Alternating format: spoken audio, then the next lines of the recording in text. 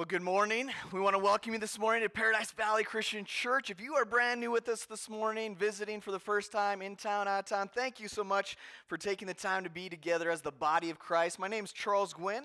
I'm one of the pastors on staff here at Paradise Valley. And again, we're just excited for you to be here. Our goal is to bring honor and glory to God, to preach His word as accurately as possible, to share the truth of what God wants us to hear. And so we are going through a series called Follow the Servant. And our world wants us to follow a lot of different things. And my goal for us as believers, as the church, is to follow where Jesus led. And obviously, Jesus was a servant. And so we're going through the book of Mark, the Gospel of Mark. And so we're not going to be talking a bunch about the Olympics today, even though the Olympics are upon us. That's pretty cool. I enjoy the Olympics, and so hopefully you've had a chance to kind of start taking in some of the Olympics. Skateboarding was for the first time ever. I watched some of that. I was a little bit of a skateboarder growing up, not anywhere close to what those guys can do, but it's pretty amazing to see some of that kind of stuff. But if you do kind of want to hear a message concerning like the Olympics, that was back on February 14th, Valentine's Day, February 14th. If you weren't here, you can go online, YouTube channel, or on our website, pvcc.info. You can check out that sermon. It did kind of have to do with the Olympics. But today we're not talking about the Olympics. We're in Mark chapter 2, verse 18 through 20. And the title of the message this morning is Jesus Doesn't Fit in Your Box. Jesus doesn't fit in your box. And I don't know if some of you know the song. I've mentioned it before, Jesus and the Little White Box, okay? And it was a song that I learned growing up at camp. It kind of goes like, if I had a little white box to put my Jesus in, I'd take him out and hug his neck and put him back again. And I don't know why that song was so popular when I was a kid growing up at camp. I think maybe it was because of the fact that there's a couple of verses that say, like, if I had a little black box to keep my Satan in, which that's a little bit weird in the song itself. But it said I'd take him out and I'd smash his face. And, of course, as a kid, that was a fun thing to, smash his face. So I don't know if that was the reason I really liked the song or not. But we're going through this series. And as I look at today's passage, we have this idea of the religious leaders at the time. And as we looked in the past several weeks in chapter 1 and as we begin in chapter 2 of Mark, we've seen these different things that are taking place with the religious leaders, the Pharisees, scribes. And we've seen last week we talked about this idea of, where Matthew was called by Jesus and he was willing to follow Jesus, and immediately he was willing to invite people into his home. And I wonder for us again, are we willing to invest in one another? Are we willing to invite one another into our homes, or non-Christian friends that don't know or don't have a relationship with Jesus? And so again, my prayer as we continue through this series is that we would work on areas in our lives that we're trying to be better at when it comes to being a true disciple of Jesus Christ.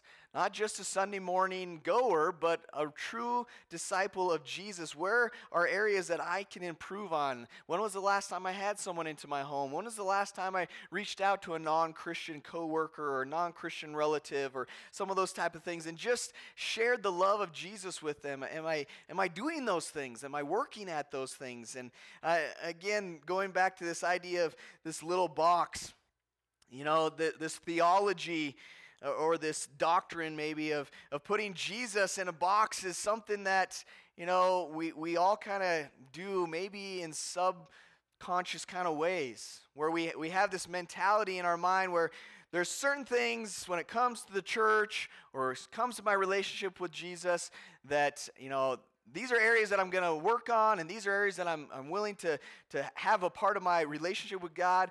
But then there's some areas where I'm just going to put Jesus in a box and say, Jesus, you just stay here.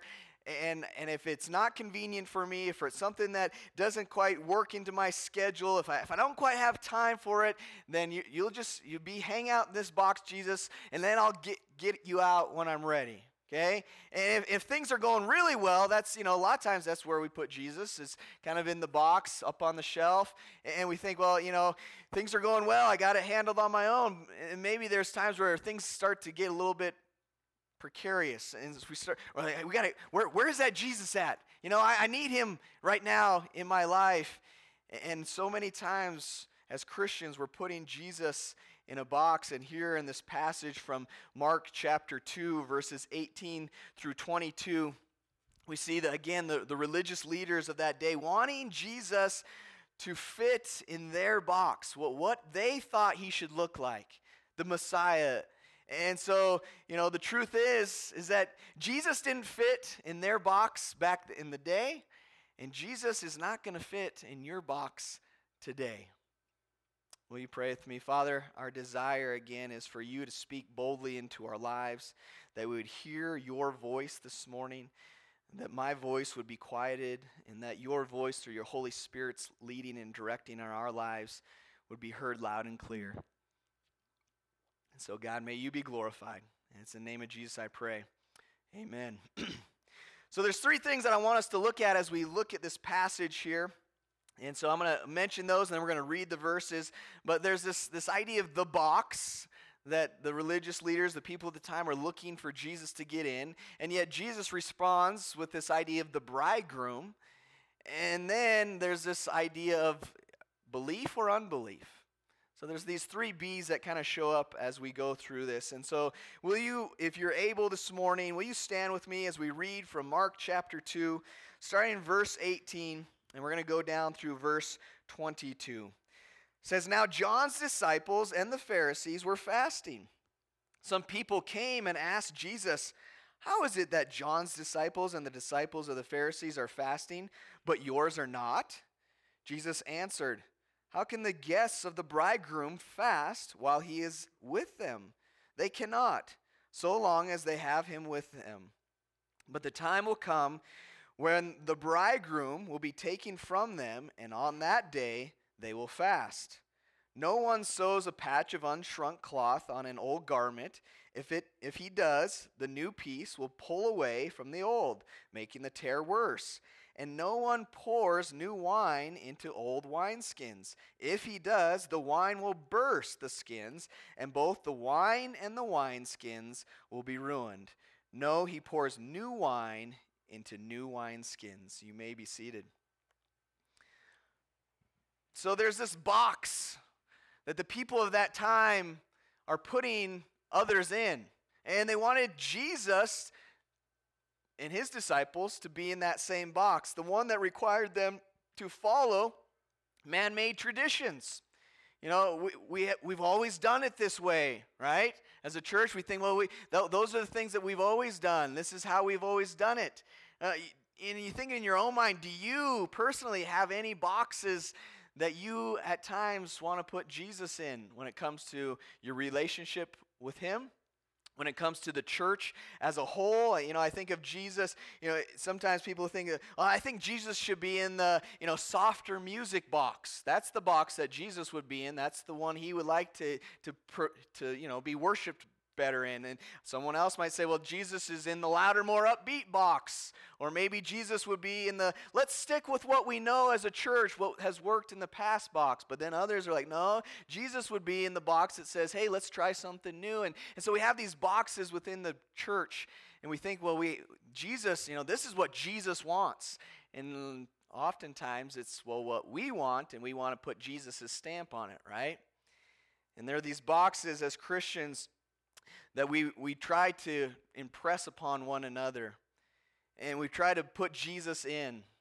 And people at this time were so concerned about following their version of God and their man-made traditions and rules that they missed it when God showed up and was right there in their presence. And the religious people at this time, they missed it because they wanted Jesus to get in the same man-made boxes that they were making everybody else get in so that they could feel like they were in control. They wanted to be the ones that kind of directed the people and dictated what was going to take place. And guess what Jesus said? He's all, pass, nah, I don't think so. It's not going to go that way. He could care less what the religious leaders at the time thought. And so he says, that's not how it's going to go.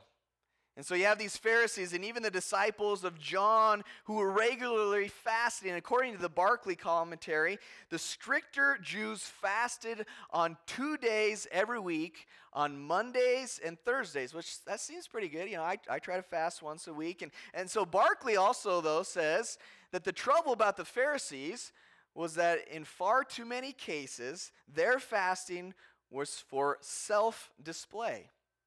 It was to call attention of men to their goodness, and they actually whitened their faces and went around with messy garments on their fast days so that no one could miss the fact that they were fasting. And so everyone would see and admire their devotion. You know, they kind of went around, oh man, I'm fasting today. And I actually, I'm convicted of this, not so much that aspect of it, but sometimes on Mondays I try to fast, and so someone will offer me food or a cake, and I'm like, sorry, I can't have that. Well, why? Well, I'm fasting. You know, I try not to even say, because, you know, verses like this kind of like, oh, wait, they were all about saying, hey, look at me. Look at how great I am. I'm so holy. I'm so spiritual that I fast twice a week, you know.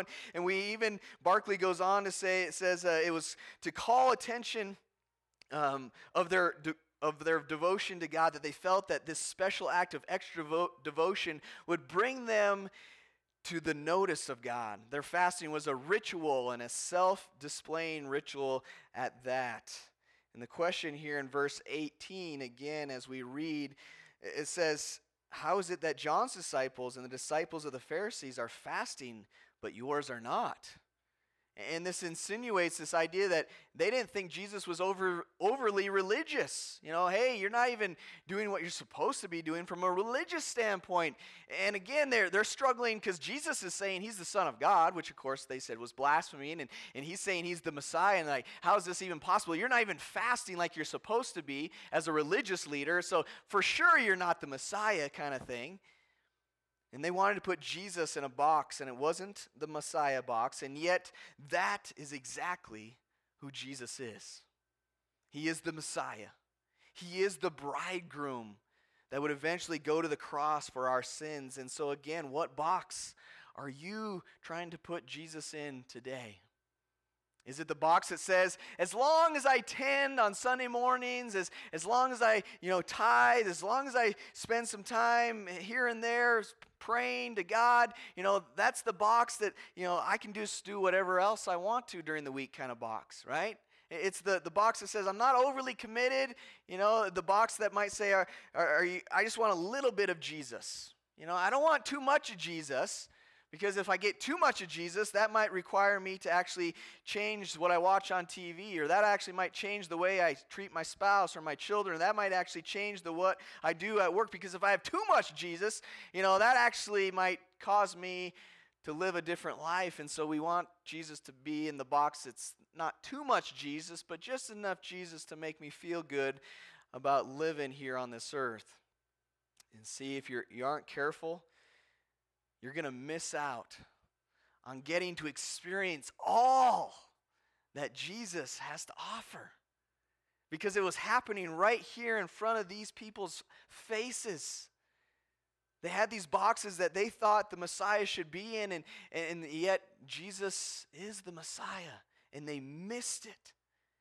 See, Jesus doesn't fit in your box, and the Pharisees fasted as they miserably waited for God, and yet on the other hand, you have these sinners feasting as they joyfully met with God. I think sometimes we get caught up in our religion instead of having the relationship that God wants us to have. And so in this passage, there is this box that the people are trying to put Jesus in, and then Jesus mentions the bridegroom. Verse 19, Jesus answered, how can the guests of the bridegroom fast while he is with them? They cannot, so long as they have him with them. It's interesting, this question in verse 18 again is asked of, well, how is it that John's disciples and the disciples of the Pharisees are fasting, but yours are not? And again, Jesus responds by stating that it's when the bridegroom is taken away, then that's when the fasting should take place, but not while the bridegroom is still with them.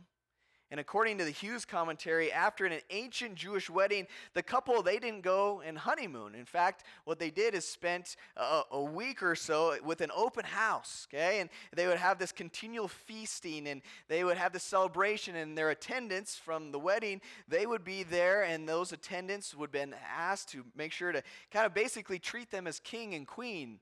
They would dote on their every need, and they would have these close friends that would attend their like I said, their desires or their needs that they had that week. And there's these guests, that would come and be a part of that, and they would all be exempted from all the fasting through a rabbinical ruling which said this: all in attendance on behalf of the bridegroom are relieved of all religious observances which would lessen their joy. Meaning that, again, that they would go through this week and they wouldn't take the time to fast because they're all in celebration of this wedding.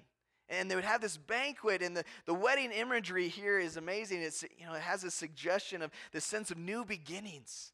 And we, as we come into relationship with Jesus Christ, we have this new beginning.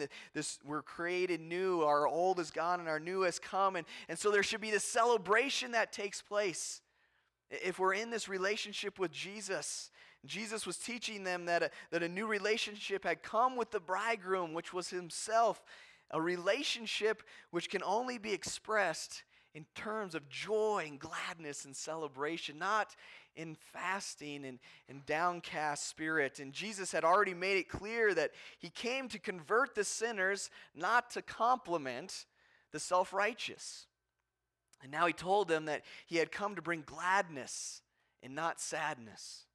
And Jesus is both the center and the cause of the joy that his disciples are experiencing. So he doesn't back down. In fact, he doesn't pull any punches when he refers to himself as the bridegroom, which later on we're going to see all throughout Scripture in Ephesians chapter 5, 22 through 33, where Jesus is the bridegroom of his bride, the church. He's saying who he is. He's the Son of God. He's the head of the church. And again, he's not pulling any punches. He's saying exactly who he is. And fasting, of course, as you look throughout Scripture, was associated with like concern or sadness. I think about the one that always comes to my mind right away from Scripture, and there's others, but was Esther, and Mordecai. And Mordecai says, hey, the Jews are going to be wiped out. You're going to be right along with them being wiped out. But we got to spend some time fasting and seeking God's wisdom. And so again, there's this context when it comes to fasting of uncertainty, and there's a need for God's direction to take place. And a lot of times it's not a joyous time. It's kind of a time where you're like, oh man, the country that we live in right now is in tough shape. We need to spend some time fasting and praying for our country. It's not when things are going well, but when things are going not so well. In fact, then Jesus even refers to the fact that there's going to be a time where there's going to be a need for fasting to take place. In verse 20 it says, but the time will come when the bridegroom will be taken from them, and on that day they will fast. On that day, Jesus' reference here refers to the mourning over his death. There is going to be a time where he's going to go to the cross, and he was looking into the future to the day when the cross would become reality for him. And he knew that the cross was before him, and because of that, there was going to be a time of fasting and mourning. And yet, praise the Lord, even that short time, those 3 days in the grave, were overcome by the fact that Jesus arose from the grave. Amen? That's not just an Easter story, that's an everyday story, amen? Yeah, because that's we have joy that the bridegroom is going to come again for his church. And so I'm excited, and Jesus wants us to be excited. And the Pharisees and the people at that time, they wanted them to just follow the religious traditional guidelines. And Jesus says, no, that's not what I'm here for. So through all this, Jesus challenges the religious leaders' agenda of putting Jesus in a box, and he stands firm on the claim that he is the Son of God, that he is the Messiah. And basically, he says, what are you going to do about it? You know, hey, what? This is who I say I am.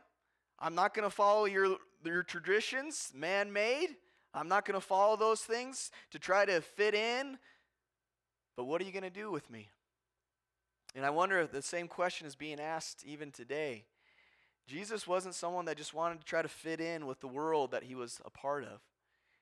He doesn't want us to just fit in with the world that we're a part of. He wants us to stand firm on truth. He wants us to live out our relationship with him. And so he's saying to us, what are we going to do with Jesus? Are we going to put him in the box? You know, when our non-Christian friends kind of question us on why we believe what we believe, well, you know, it's just something I grew up with. It's something that my parents taught me. No, it's something that I am going to go to the grave proclaiming the name of Jesus as God. I'm going to proclaim the name of Jesus as my one Lord and Savior. I'm going to proclaim that I have hope for eternity because of Jesus Christ. You see, I'm not going to put him in a box, but I'm going to live out what I believe. And that's the third thing I want us to see here this morning as we get down to verses 21 and 22. And there's this concept of belief or unbelief. Are you going to take Jesus for who he says he is, or are you not? Because what he says, who he says he is kind of new. It's brand new for these people at this time. And so verse 21 says, "No one sews a patch of unshrunk cloth on an old garment." So something new, you don't patch it, you don't sew it to something old. If he does, the new piece will pull away from the old, making the tear worse. And no one pours new wine into old wineskins. If he does, the wine will burst the skins, and both the wine and the wineskins will be ruined. No, he pours new wine into new wineskins. And once again, Jesus is saying, I am God. And that was like, you know, that was very hard to hear at this time. And he's saying, I'm bringing something new, and you have to decide. Will you have belief or unbelief?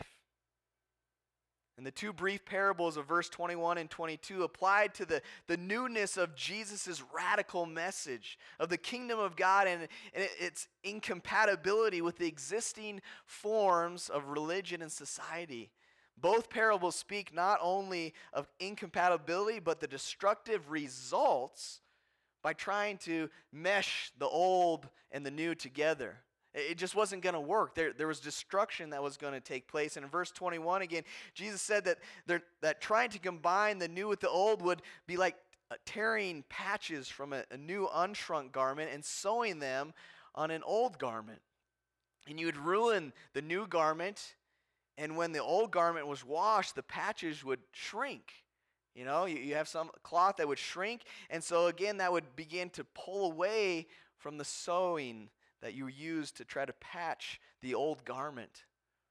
And it kind of reminds me of my grandpa. He would have, you know, he was a farmer, and so he had overalls, and he just had some regular pants. But I remember my grandma would fix his pants with other blue jean patches, and they would take glue. I don't know what kind of glue. It was just like messy. It was like messy glue. I just looked at my grandpa and I thought he looked like a hobo out there farming, you know. And so he had these patches, and there was times where the patches would start to shrink as they would wash them. And I just think about this idea of taking the old or taking something new and trying to patch the old with it. And it just wasn't going to work. They weren't going to mesh together. And it's impossible to stitch Jesus into a tattered religious garment. You see that in the passage? It's hard to take Jesus, something new and vibrant, and try to stitch him into something old and religious that was man-made, that wasn't working. And the new fabric, which Jesus Christ, cannot be interwoven with the tired fibers of the old religion. It was simply going to tear apart. And Jesus wasn't going to fit in their box back then. And again, he's not fitting into your box even today. The new that Jesus brings is incompatible with the old. He has not come to patch up an old system that does not match the revolutionary rule of God. He's not simply a reformer of the old, but one who will transform it. There can be no concessions, no accommodations, and no compromises with the old. And the point is not that the old is wrong or evil, but that its time has passed. And in verse 22, Jesus referred to an ancient practice in which the skins of goats were stripped off as nearly whole as possible and partly tanned so that they could be filled with new wine. And their natural elasticity and strength would allow the fermenting new wine to expand. However, if new wine was put into old wineskins, those old wineskins were brittle and inflexible. And that condition would cause them to burst, and both wine and wineskins would be lost. They would be torn and ripped, and the wine would drain out on the ground. And the new life that Christ brings is expanding. And I like to try to keep my stuff nice. This is one of the first generations iPad minis. And man, I just really enjoyed this. This was one of my favorite electronic devices because it's big enough where you can read stuff, but it's not so big that it just nicely fits in my hand. You know, I could almost, some of my pants have big enough pockets where I could put it in my pocket. In fact, there was a time where I saw commercials where people like, hello, you know, this was kind of close to a cell phone size, but you know, this iPad mini was one of the best tools that I enjoyed using, but as much as I enjoyed it, it got to a point where, guess what? It was outdated. It wouldn't update anymore. The new, operating system, it wouldn't go on there. And so, of course, the new apps, the new technology, it didn't go on here, and so it wouldn't work. Essentially, what needed to take place was I need to update my device so that all the updated technology would show up. Well, guess what? That's exactly what Jesus is saying here. He's saying, hey, you need an update. You can't just stick with the old. You can't just depend on man-made traditions. But I'm here to make things new, to make you whole, to wash your sins away. No longer are you to live in this world the old way, but to be transformed by the renewing of your mind. You need an update. And guess what? The update, it's been coming from this source for thousands of years. This is the source where you need to continually be updated from, because God's word is alive and it's active and it's sharper than any double-edged sword. And as we use it to go out into the world and make a difference for Him, it also makes a difference in our lives as well. In fact, I just think about this old and the new, and if you want to turn over to Hebrews chapter 10, it speaks a little bit about this, the old covenant, the old law, and then the new. And it says from chapter 10 of Hebrews, starting in verse 1, it says, the law is only a shadow of the good things that are coming, not the realities themselves. For this reason, it can never, by the same sacrifices repeated endlessly year after year, make perfect those who draw near to worship. If it could, would they not have stopped being offered? For the worshipers would have been cleansed once for all, and would no longer have felt guilty for their sins. But those sacrifices are an annual reminder of sins, because it is impossible for the blood of bulls and goats to take away your sins.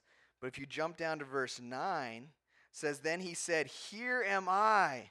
Speaking about the Savior, Jesus, here am I have come to do your will. He sets aside the first to establish the second, and by that will we have been made holy through the sacrifice of the body of Jesus Christ once for all. You see, the old, it wasn't doing the job. It was good. It was what God had put into place. It was part of His plan, but it wasn't going to be the cure-all. You see, Jesus Christ, He's the one. He's the update. He's the one that came to save us from our sins. He's the one that gives us purpose and meaning. The old law, it can't save you. Salvation will only be through the grace offered by the perfect sacrifice of Jesus on the cross. And in your mind this morning, is there belief or unbelief?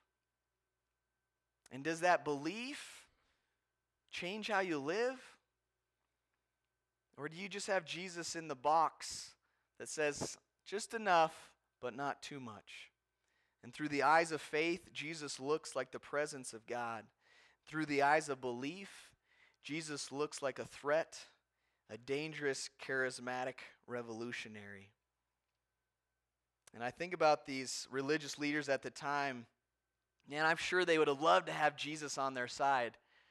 To kind of pull them over to where they were and have this guy that can do amazing, miraculous things, kind of fall in line with who they wanted him to be. And Jesus does exactly the opposite. He's not willing to do what other humans want him to do. He's only willing to do exactly what God the Father wants him to do, and says exactly what the Father wants him to say, and does exactly what God wants him to do. And the Pharisees would love again to have him follow them, but this is never going to take place.